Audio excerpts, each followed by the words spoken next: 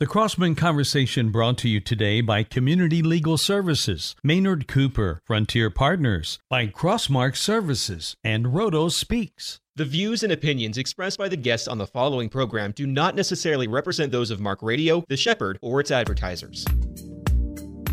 The Crossman Conversation is hosted by John Crossman. John's heart is to see our community of leaders unite around what we have in common. John will be joined by political leaders, religious leaders, as well as activists making a difference in our nation. Here is your host for the Crossman Conversation, John Crossman. Hello, this is John Crossman, and welcome to the Crossman Conversation. Before we get started, Mike. Yes, hey, John. How are you, sir? I am doing great today. Just a quick story for you, okay? All right. Now, you know there are certain things in my life that I have great admiration and respect for. Yes. And there's really not much more to me than our U.S. military. The military deserves it. Right. And like, you know, my dad was in the Army, my grandfather was in the Army, and my grandfather fought in World War I. Wow. Imagine that, yeah. Yeah. And so my brain tends to go with Army, and part of the reason why that is that I'm terrified to be up in a plane or in a ship. Both those things just crazy, terrify me. So when I meet somebody who has been a leader in the military, and particularly in something that I think is just blows my mind, I just get so excited about the respect I have for that person. And would you believe today we have a retired Vice Admiral William Dean Lee is here with us. Wow. All right. Vice Admiral Lee, are you there? I'm here. Well, thank you so much for being on the Crossman Conversation. Do you mind just telling us just a little bit about your military background? Can you just give us a quick summary of what you did in the service? Well, real quick, I needed a job when I got out of college, and I ended up going down Officer Candidate School, graduated and got my commission in 1981. My intent was to do one tour of duty, get my GI Bill benefits, and then use them, go to law school. Well, 14 tours later, almost 36 years, never went to law school, but I found a career that suited my needs extraordinarily well, and I had a great time doing it. That's the short version. Well, I am so grateful for what you did there in the service that you've done. Let me ask you this. When you look over, if you think about all of U.S. military naval history, and you think about like the Barbary pirates and that issue back in the 1800s, or being in the Pacific in World War II, or anything in between, if you were to go back and participate in some sort of U.S. military exercise pre your era, which one would you want to participate in?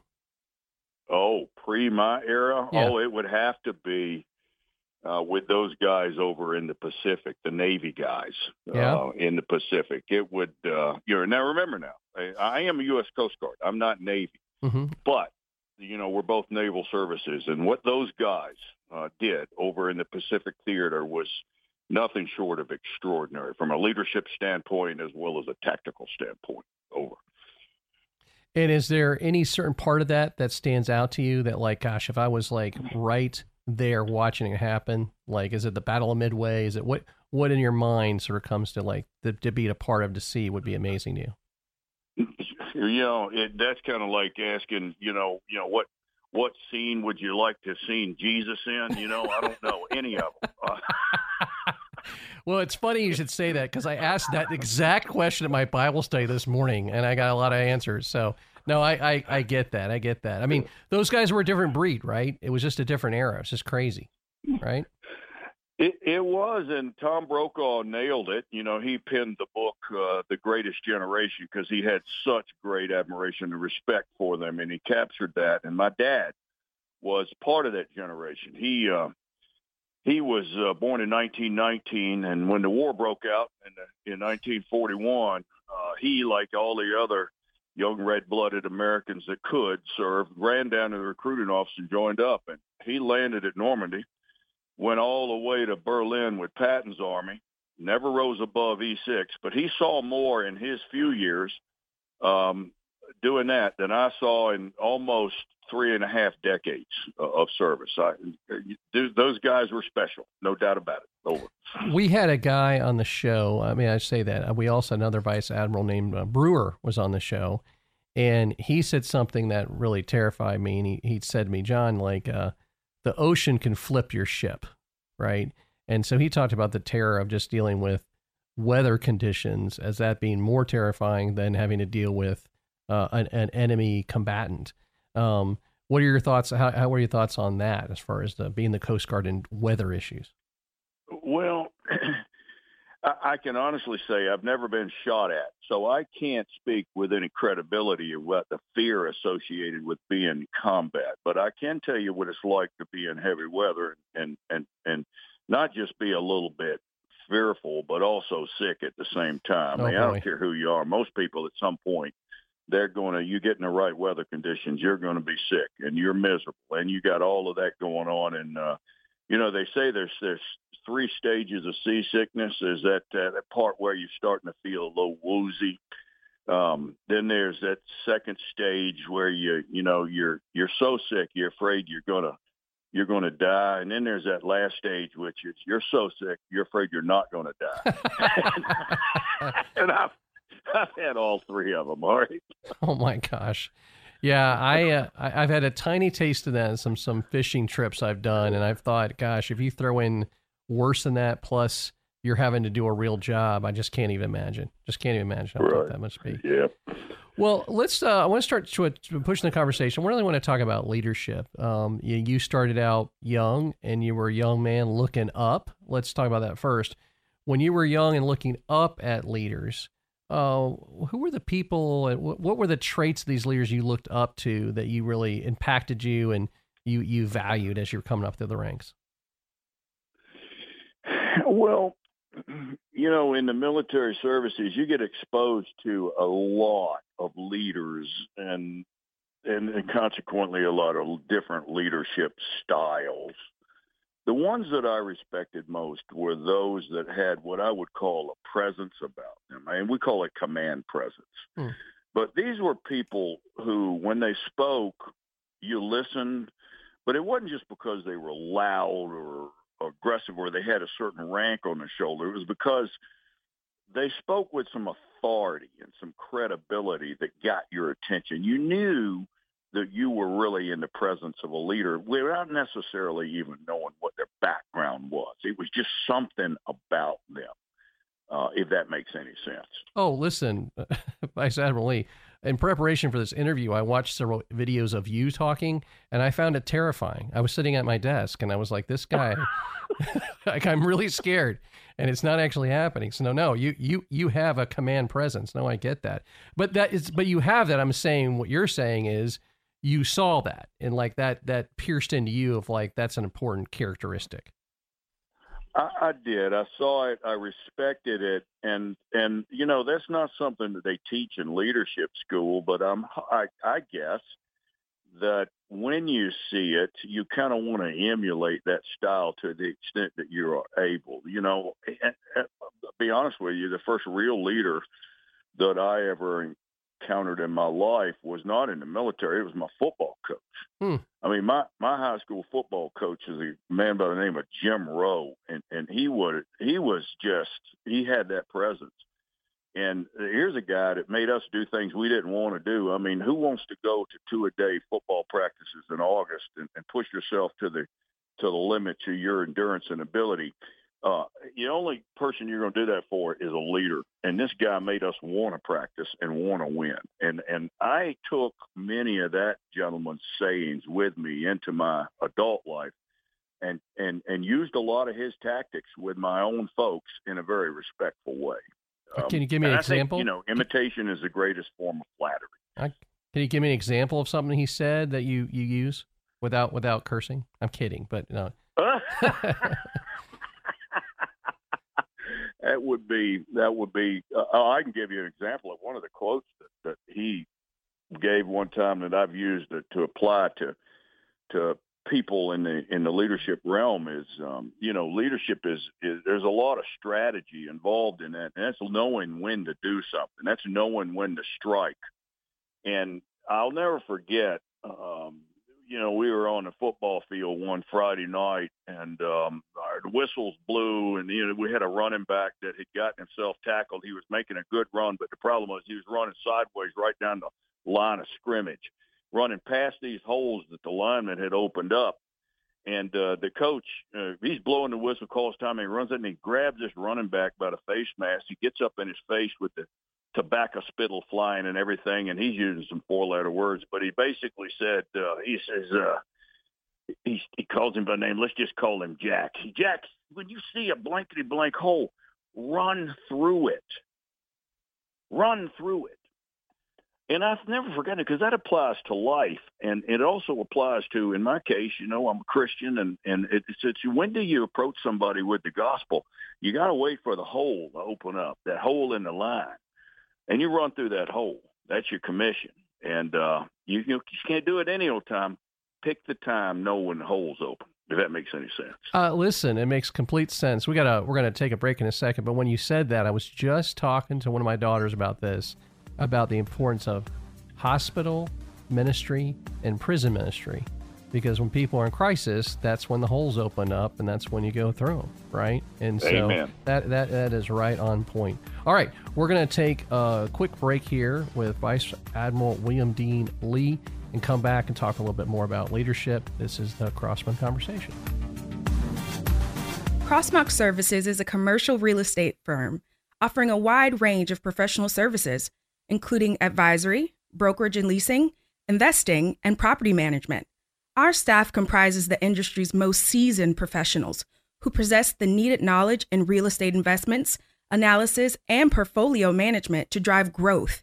See how Crossmark can work for you. That's crossmarkservices.com. Managing a team that has a lack of accountability and effective communication can be frustrating. Bill Roto-Rooter can help you build a cohesive team and a collaborative work environment. As a retired commander of the Navy's premier training system and research development organization, Roto has the experience to help you build trust and a high-performing team as you navigate high-pressure situations. To schedule a complimentary call with Roto, go to rotospeaks.com and complete the form and put the Crossman Conversation in the message field. Community Legal Services is a civil legal aid organization providing no-cost legal help to the underserved. They call it Legal Aid for All. Their attorneys assist with legal issues related to family law, housing, domestic violence, veterans benefits, and much more. Community Legal Services is a community-supported program. To learn more and help support the mission, visit clsmf.org. That's clsmf.org. Community Legal Services, legal aid for all. I'd like to thank Maynard Cooper and Gale, PC, for being a sponsor of our program. Maynard is a full-service law firm with over 350 attorneys and 14 offices nationally who serve with professional excellence in everything from corporate and business matters to day-to-day legal issues. The office in Central Florida focuses its practice in real estate, corporate transactions and organization, banking and finance, along with trust and estates. To learn more, visit maynardcooper.com. Are you willing to serve communities in crisis around the world? To people who are impoverished, oppressed, and persecuted, Frontier Partners International offers mission opportunities in areas least served to meet the needs of the helpless, hapless, and hopeless, and is currently serving earthquake survivors in Syria. Share the love and joy of Christ and give the gift of a hope-filled future to someone in desperate need. Learn more at frontierpartners.org. That's frontierpartners.org.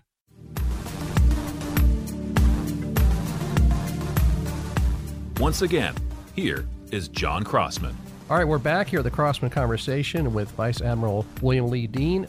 Sir, tell me this. We have a lot of our listeners are college age and young professionals, okay?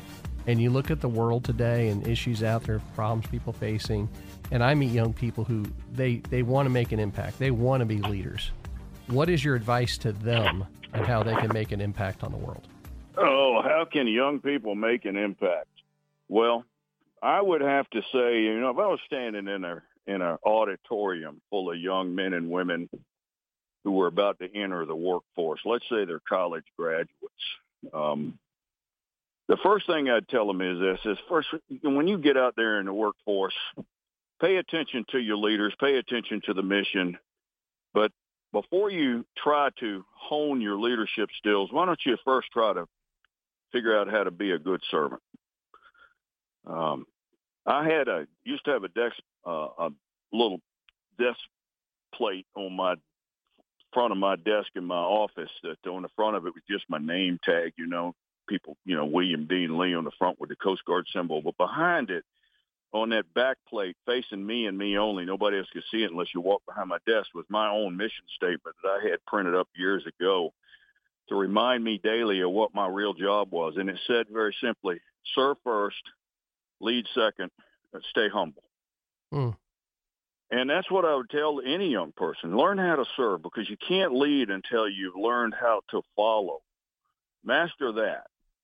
And then the leadership part will become a lot easier, because when you're serving the people that work with you and for you, they will make leadership easier for you, because they'll, instead of you having to make yourself look good, they'll make you look good to the boss just by being a good servant leader. And then lastly, the humble part. The higher you go, the more power you get, the more difficult that part is. Because, when you start getting stars on your shoulders, and you're walking around and you got this honor rods that's opening doors for you and driving you around, and you're flying around on an executive jet sometimes, you can start to get pretty puffed up about yourself. And that's why God issued, me in particular, a wife, because she could set me straight every evening. I could come home to that big old government mansion that they let you live in. And in my case, I was at the Norfolk Naval Base on Admiral's Row. And I remember one night I'm walking in with my 3 stars on each shoulder. I'm feeling all proud of myself. I got somebody with me, and my wife meets me at the door, hands me a bag of trash, says, "Hey, put this in the trash can for you before you come in." And after that, that litter box ain't been tended to in a while. So if you ain't got somebody in your life that'll keep you straight, you need to get married. They'll help you. Over. So I want to, so you said serve first, lead second, stay humble.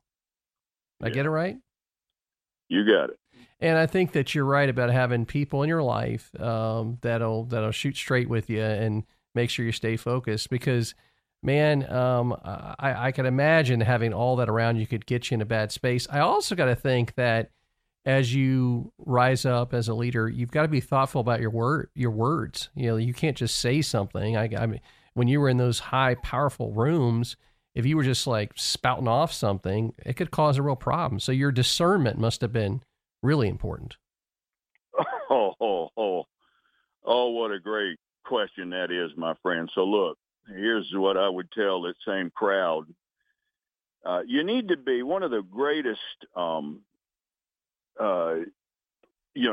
character traits that headhunters, I'm told, are looking for in corporate America when they're looking for people to fill these top-level CEO and CFO spots is not necessarily what college you went to or what your GPA is, but they actually look for people with keen self-awareness.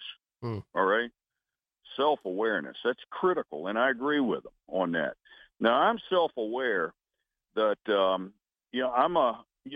we're all born either introverts or extroverts, and we're somewhere on that spectrum, but we're on one side of that tipping point or another. And I realize I'm extroverted. That doesn't always comport into a positive character trait, particularly when extroverts have a tendency to say more than sometimes they ought to say. And so I had to learn a long time ago that when I'm in front of a crowd speaking, sometimes I'm going to say something that could be taken 2 ways by members in the audience. And you're not going to, you know how you meant it, but you're not necessarily going to know how they took it. And so more often, a lot of times I would find out from one of my subordinates afterwards, say, sir, that comment you made about so-and-so, that offended, petty officers, Gublots. And I would go, oh, my gosh, that's not how I meant it. But the point that I'm trying to drive to is this. How do you manage that when you say the wrong thing? Because everybody's going to say something that they wish they could have had a do-over with, but you don't have it. So how do you manage it? How do you keep your job? And I learned how to, master the fine art of grovel early in my career. And that's where, when I found out I had erred, with some comment, usually in a feeble attempt to be humorous. Mm-hmm. That's generally what it is. You're just trying to be funny, and it's not so funny to that, that person. I would make it a point to go to their space, to the air, to the boathouse or the hangar or their cubicle, wherever they were on the base, instead of having somebody send them up to my big old office, which is intimidating. I would go to them knowing full well and hoping full well that their peers would be around them, and look at them, reach my hand out, shake the hand, and say, sir or ma'am, I realize that thing I said yesterday offended you, and it's been come to my attention, and I just want you to know that I'm sorry. Will you forgive me? Will you forgive me? And I got forgiven every time. And that's the thing we as leaders, you got to learn how to forgive and ask for forgiveness, because both of them are equally important. Over. And I imagine you bonded with some of those people in that situation too. Like, you asked for forgiveness, they forgave you, and you got closer, right? I think we earn respect when we're willing to humble ourselves and admit our own mistakes, because they see the human come out in you. Because God knows we're all full of flaws. And, I would like to be more self-aware of my flaws so that I could, hopefully apologize more often. There's probably been many opportunities there I needed to apologize to somebody where I didn't, because I didn't know I needed to. So I pray for discernment and self-awareness. Well, when to this day, over. When you said that, when you were talking, what jumped to my mind was, and you referenced him earlier, was General Patton, and that he had some struggles with that occasionally he would say some things got him into trouble, and it may have limited his career a little bit, because of that. So even with the great ones, they need to know that. So that's awesome. Right. We've got just like 2 minutes left, but I have one final question for you, and that's this. My daughters are 18 and 19 years old. They're exceptional young women.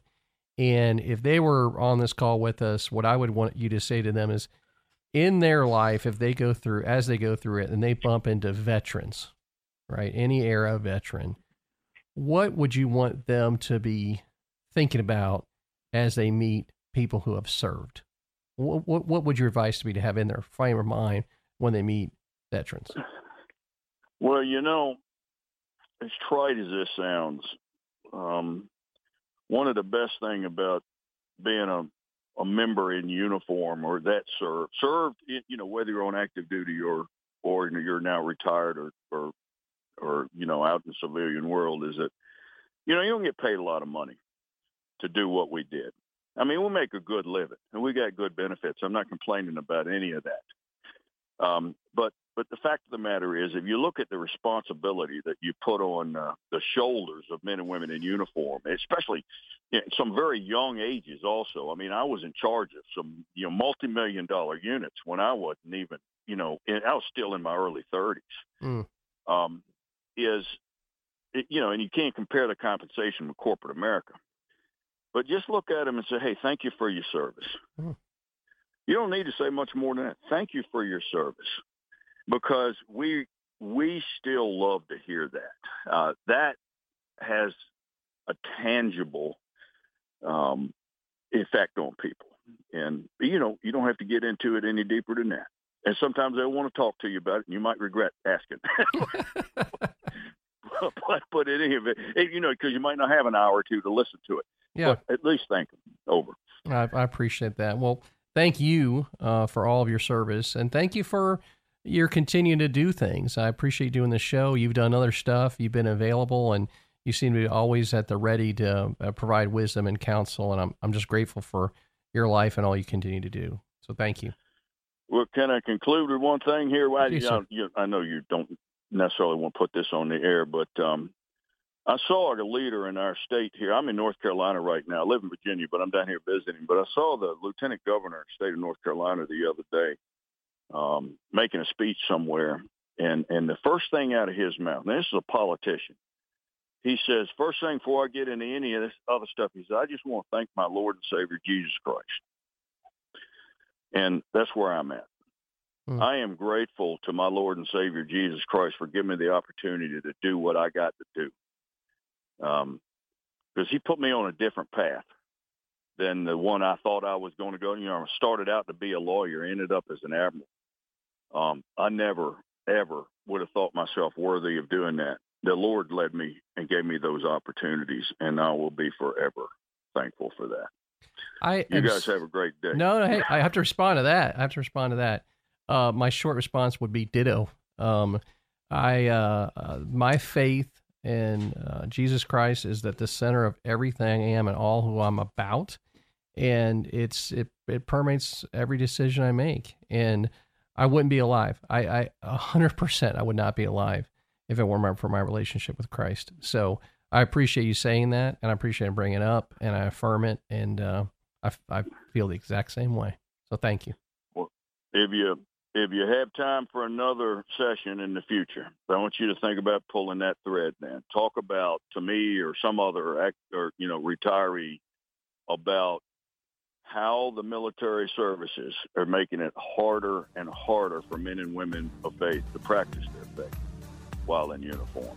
You will be getting that's a serious issue. You'll be getting a text very soon, my friend. Very soon. My friend. All right. Well, thank you for being on the show. This is the Crossman Conversation with Vice Admiral William Dean Lee. Thank you for being a part of it. And as always, support your local HBCU. This has been Crossman Conversation, produced by a Crossman Career Builders Mark Radio production.